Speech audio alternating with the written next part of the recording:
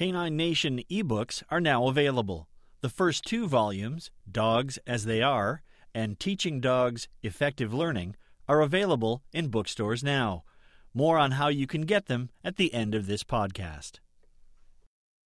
Welcome to Canine Nation Audio Edition. It's Tuesday, February 5th, 2013.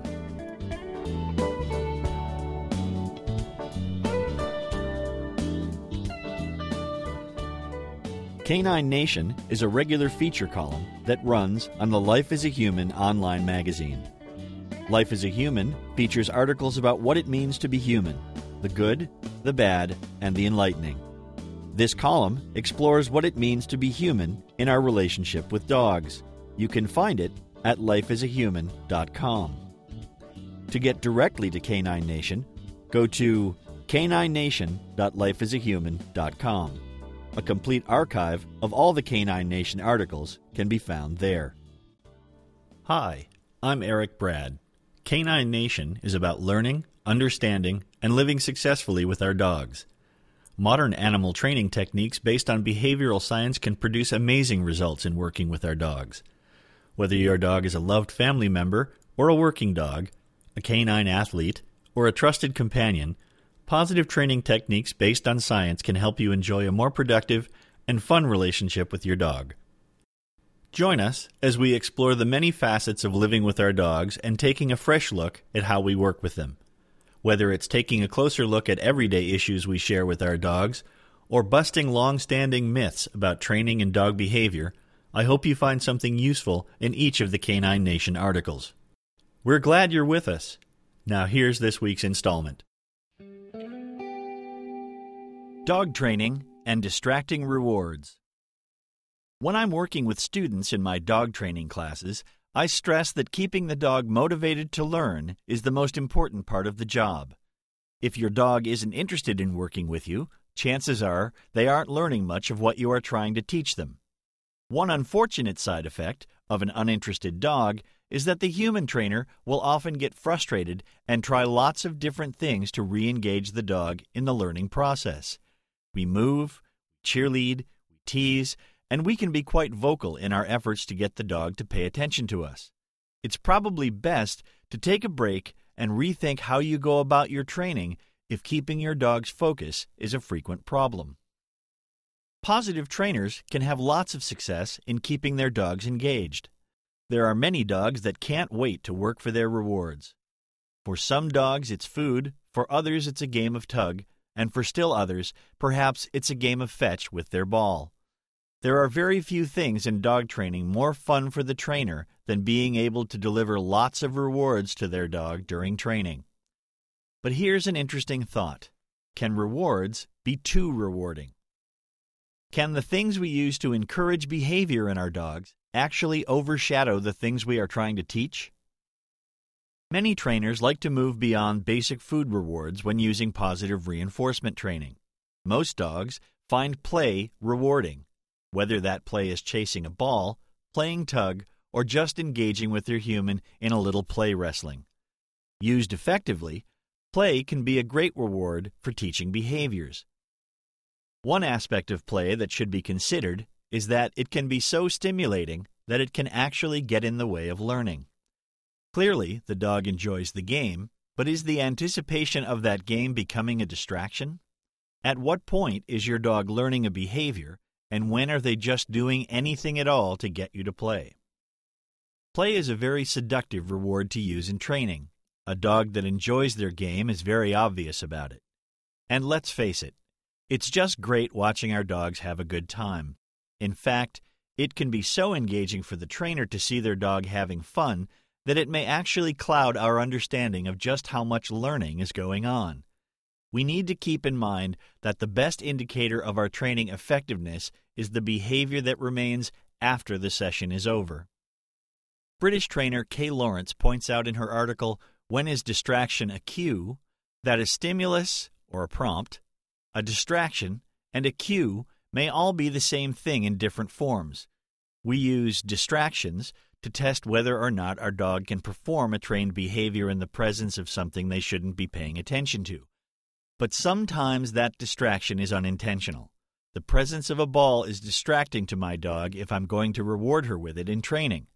If I have the ball where she can see it, she may become preoccupied with watching the ball or trying to get it and not focus on what I'm trying to teach her. Many trainers use food in their training. One common form of food training is called lure and reward training.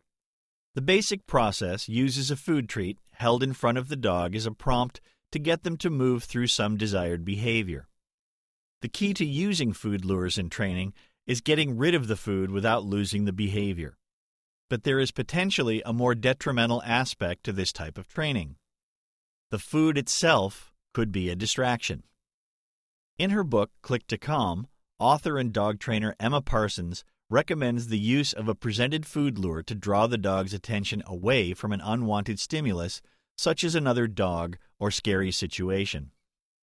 Stephen Lindsay calls this sampling, or priming, in his Handbook of Applied Dog Behavior and Training, Procedures and Protocols. It is the overwhelming physical response to the scent of food that interrupts the dog's thinking process and focus on the unwanted thing. This same physiological response can work against the trainer who's attempting to do lure and reward training. If the food is held too close to the dog during training, it is quite possible that any learning about what behavior they are doing is being overwhelmed by the scent of the food and the physical response that it produces. Like our play scenario, the dog looks very eager and motivated to work for the food, but what are they actually learning? The lesson here for me is that seeing my dog enjoy herself during training is not really a guarantee that she's learning what I'm trying to teach her. And this is where my advice to my students can get me into trouble. Yes, a motivated dog is necessary in order to be effective in training them. They have to be engaged and in the game, so to speak. But as a trainer, I need to be careful that I am managing all of the stimuli and distractions, including the rewards they are working for, so they don't become overwhelming. It's easy to get caught up in having fun with my dog. It's great to see her having fun, and I want her to enjoy our training time together. But I also have to structure my training program so that I vary my rewards, my approach, and my process so that I can assess exactly how much of what I'm teaching is being absorbed. This might involve changing the rewards from time to time, working for no rewards sometimes, and even introducing new distractions just to see how much of what I've taught has actually stuck with my dog. Not every training session has to be the pinnacle of efficient learning. Sometimes it's better to just go with the flow and make it into a game. There is something to be said for those light work days that end up just being a fun bonding experience for you and your dog. Being a good trainer sometimes means keeping a balance between the challenge of new learning and just having fun. A dog that is eager for rewards will work hard for you. Just don't let the anticipation of those rewards work against you. Until next time, have fun with your dogs. I hope you enjoyed this edition of Canine Nation. You can find the text version of it at caninenation.lifeasahuman.com. Teaching Dogs Effective Learning is the second Canine Nation ebook to be released. It is a collection of essays from the Life as a Human online magazine on how we train and teach our dogs and what we can learn in the process. The book includes introductory notes for each essay, as well as 2 essays written specifically for this book. Also available is the first Canine Nation ebook, Dogs as They Are, a look at what our dogs are, where they have come from, and how they adapt to our lives. Both books are available in the Canine Nation store in Kindle format, EPUB format for iPads, Kobo, Nook, and other e-readers, or a special PDF edition formatted for instructors that includes licensing for reprints for students. Just go to caninenation.ca and click on the store link at the top of the page. You can also find Canine Nation ebooks in the Amazon store, on Apple iTunes, at booktango.com, and other online booksellers. You can join our discussion about dogs and dog training on Facebook. Just search for Canine Nation to get to our group. You can ask for membership and we'll add you to our growing family. If you can spread the word about the podcast or link to our caninenation.lifeasahuman.com page, we would certainly appreciate it. That's it for now. Thanks for listening.